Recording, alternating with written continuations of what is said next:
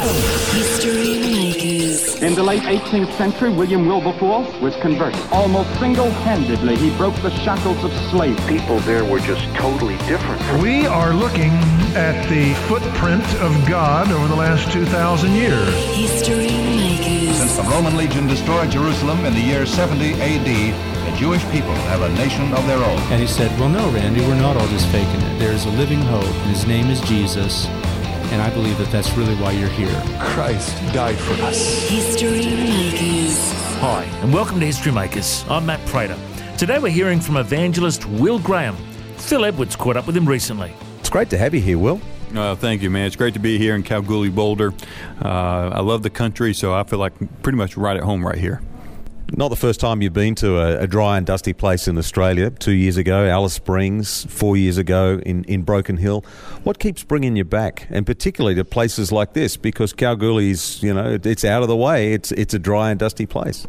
Well, for an American, it is definitely out of the way. It's I calculate it's 26 hours of actual flight time just to get here. So it takes a long time to get here. But we come at an invitation. Just like we came to Broken Hill at an invitation, we came to Alice Springs at an invitation. And so we've been invited to come here by the local Christian pastors and ministers, Christian businessmen to come here and to proclaim the good news of Jesus Christ. So it's a great opportunity. This is a community that's been praying for their community as well.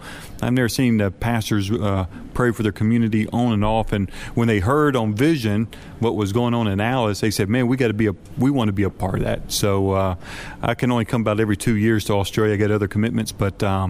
And so they said, all right, we'll look for 2018. And so grateful for the opportunity to be here in Kalgoorlie, Boulder now. Been a big year for you and for your family this year with the passing of your grandfather, Billy Graham. He's left an amazing legacy. How do you feel about that legacy when you think about it? Do you feel the weight of responsibility of carrying that forward? Well, I'll tell you, you're exactly right. It's been kind of one of those roller coaster years, and but my grandfather died on February 21st. It wasn't a day too early or day too late, and I mean that because I don't understand the exact why. There was nothing physically wrong with him. He had prostate cancer, but the doctor said you'll never die of prostate cancer. You'll die of old age before it. Prostate cancer gives you a problem, but there was nothing wrong with him. He just died of old age. As a matter of fact, the coroner said if I could, I can't put down worn out on the death certificate. I gave him, he put down respiratory failure, but he said he was just worn out. There was nothing wrong with him. It was just his time to go home. But, my grandfather, he died at the age of 99 as the world counts it, but really he was 100 years old. I mean, February 21st was his 100th, February 21st. He saw 100 what we call American Thanksgivings, which is the end of November.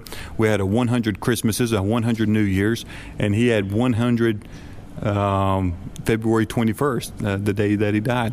And so these last few years he hadn't done much ministry-wide. He was able to help work on a few books. But for the most part, it was pretty much bedridden. But he leaves a great legacy behind, and one is his children and his grandchildren. That's going to be, I think, his greatest legacy. Those one that he pours life into. There's 5 children, 19 grandchildren.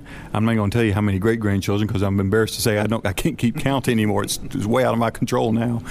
But God's been so good. But he's also led so many people to Christ in his lifetime. Personally, we estimate around about 3 million people gave their life to Jesus Christ in his really about 60 years of Billy Graham Evangelistic Association meeting, but he preached for another 20 years before that. So he preached close to 80 years on this earth. And so he had a profound impact just because of his age for 80 years of ministry, public ministry. People often say, Will, who's going to take Billy Graham's place? And, there's only going to be one Billy Graham. No one's going to take Billy Graham's place. There's only one Billy Graham. But my granddaddy answered the question by pointing out to a whole bunch of itinerant evangelists assembled in Amsterdam, said, they are. That's why I'm here doing this conference, to pour my life into these other men and women, so that when they go back to Africa, when they go back to Asia, when they go back to the Middle East, when they go back to South America, wherever they might be, they're going to be the evangelists to carry on my ministry. And so that's what we see all around the world, and we're so grateful that my grandfather took time to pour his life into so many other people. So when you think about the responsibility that we have, Scripture is pretty clear. Jesus was pretty clear when he said to go into all the world, preach the gospel, make disciples. He was clear that we needed to understand the times. He said, be as shrewd as snakes and as gentle as doves as you go, but not to back away from the truth. When you think about that in the context of the world that is around us, which, especially in the West, is becoming less friendly to the Christian message, how do we respond to that? What should we do? I've just finished reading my granddad's autobiography, Just As I Am. And I learned a lot about my granddad. A lot of it I already knew, but there's some things that my granddad, he was just bold. He was a bold man, and he would get up and proclaim the good news of Jesus Christ at any opportunity that he had a chance. He was not timid because he goes, I'm God's ambassador. I work for the King of Kings and the Lord of Lords, and he's got my back. I just got to be faithful in representing him truthfully. And so I remember he shared this story when he was down in the South, the southern part of the United States. He was in a hotel. This is back in the 1940s. Late 40s or something like that, and he was staying in a hotel, and there was a big party down at the other end of the hall, and he couldn't go to sleep. So he put his bathrobe on. It shows you how long time ago this is. I'm not sure how many men wear bathrobes anymore, but he goes in there and knocks on the door, and he stands. He's 6'4", and he stands above everybody else and says, he goes, my name's Billy Graham, and I want to address the people. Now, no one who knows who Billy Graham is. He's not famous at the time. And they said, okay. And he said, you should be ashamed of yourselves. Most of your Sunday school teachers are churchgoers, and the way you're acting right now, your pastor would be ashamed of you. I mean, he called them out.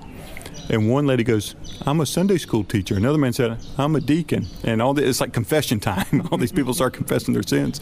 He said he never heard a peep. And he looks back, he says, man, what was I thinking? I shouldn't have said those things. But he was being bold for the gospel, and he used it to tell people and make them repent of their sin. And he was in a bathrobe doing it. And I'm afraid so many Christians feel like we're not bold enough to tell people about Jesus Christ. We represent the King of Kings and the Lord of Lords, and I think that we need to be bold, like my grandfather was bold. You may not be doing it in your bathroom down in a hotel room or something like that, but when people ask, sometimes we shy away from the gospel. That's when we got to be bold with the gospel, tell them about Jesus Christ, and let God plant that seed or turn that person to Jesus Christ.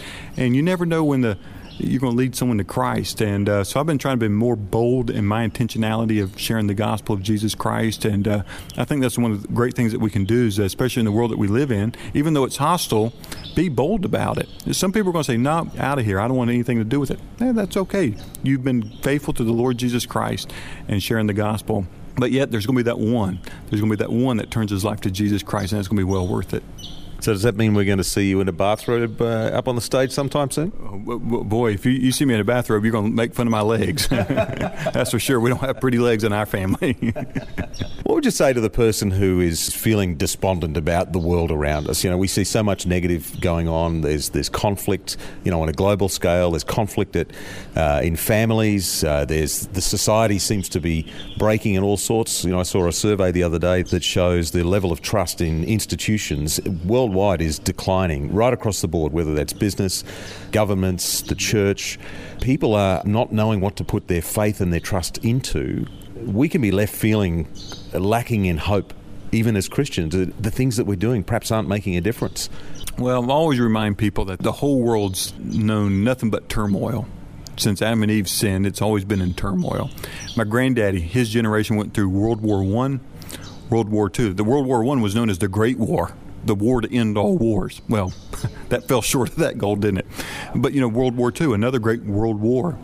For the Americans, it would later be Korea, then Vietnam. There was the Gulf Wars, the wars with Afghanistan, the Taliban, and with ISIS. So there's always been conflict. That's not going to be changing anybody's generation. We're always going to have problems in this world. It's easy to become despondent on it, but we become despondent if we're not keeping our eyes on the Lord Jesus Christ. Even as Christians, it's important that we keep our eyes on Christ and for what He's called us to do. If you do look at the news, man, we're never going to have hope. I mean, it's horrible. Especially if you go to my country in America, I think everything's bad news. They can't find good news. It's hard to find, but it's easier to find gold here in the gold fields than it is good news on American television.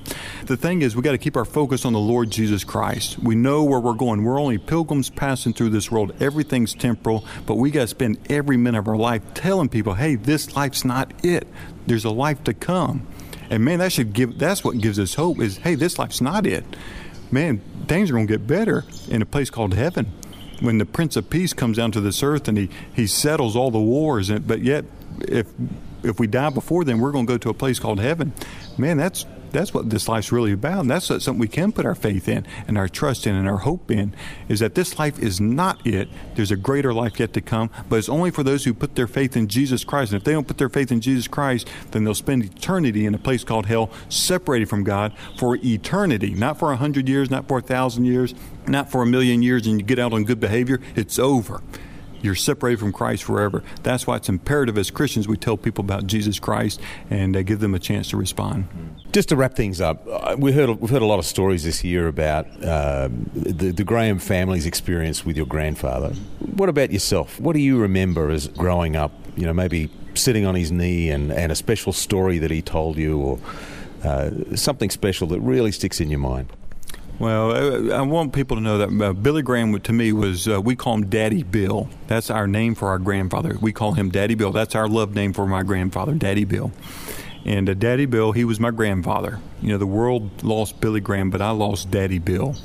And my mama, you know, my dad and his siblings, they lost their dad, their father. And they all called him Daddy. Even my dad would call him Daddy. Didn't call him Dad or Father. He called him Daddy. And it was that sense of closeness. And they're a very close-knit family in the sense to their parents. Every kid always felt like they were the most special in his presence. That's how he had that effect on people. I'm so grateful that I got to live close to him. I got to travel the world with him some. Not really with him, but my father, Franklin Graham, would take me to see his crusades in London or out into California or, you know, in Puerto Rico or something like that. So I got to travel and see my granddaddy in other continents and to preach the gospel. But I think one of the best memories I had was in California. And I can't remember exactly what city. I was pretty young. We'll just say about 10 years old. And my dad and I were driving up to the hotel, and there was a line of people coming out of the building and going all around the block of the hotel. And it was a line. You're talking about like 1,000 people. They were there to see my granddaddy. He had just spoken to everybody, but everyone got in the line because they all wanted to shake hands with Billy Graham. When I went into the auditorium, it was kind of like a convention center in the hotel, like a big room, big square room. I walked in. There was my granddaddy, and I was waiting for him to quit shaking hands with somebody, and he kind of finished shaking hands. He was turning around to shake someone else in line, and I kind of started walking toward him. I was cutting in line, and a police officer put his hand up and he said, "No, son, you need to go get in line." He was being real nice. You got to go get in the back of the line, and that's that line going 1,000 people outside going outside the building. I was like, man, I don't want to stand out there to see my own granddad. And then by that time, my granddaddy noticed me, and he bent down on a knee and said, "Will," and he had his arms open wide, and automatically the cop realized, he knows this kid. And that was my granddaddy. And I could approach Billy Graham, not because anything I did is, I hadn't done anything, but it's because I was related to him. And I can come before God the Father Almighty. Why? Not because of anything I've done, but because I'm his child. I'm God's spiritual child through the person and the work of Jesus Christ. And so I just remember that right there in front of everybody. My granddaddy stopped everything to hug me in front of this cop that told me no, a line that was impatient with me, and I got to cut line because I knew my grandfather. And the same is true on the spiritual saints. We get access to the Father because of what Jesus Christ did for us, and because we're children of God, we have access to our Heavenly Father. And so it was a great spiritual lesson I learned from my grandfather. And he wasn't even trying to teach it to me. It was just something that I learned from him. Thank you so much for sharing some of your life with us, some of your stories with us this afternoon. Really appreciate it. God bless you all. Thank you guys for helping me proclaim the good news of Jesus Christ. Thanks for joining us on History Makers. If you'd like to listen to this interview again, just go to historymakers.tv. There you'll find links to Facebook, Twitter and Instagram. You can subscribe to our iTunes podcast or check out our YouTube clips. And you can find out about History Makers TV. We are a faith-based ministry and we appreciate every donation. You know, the vision of History Makers is to share the good news of Jesus Christ to the nations of the world. If you'd like to partner with us, send us an email, info@historymakersradio.com. God bless you. Have an awesome day. I'm Matt Prater, and why don't you go and make history? History Makers.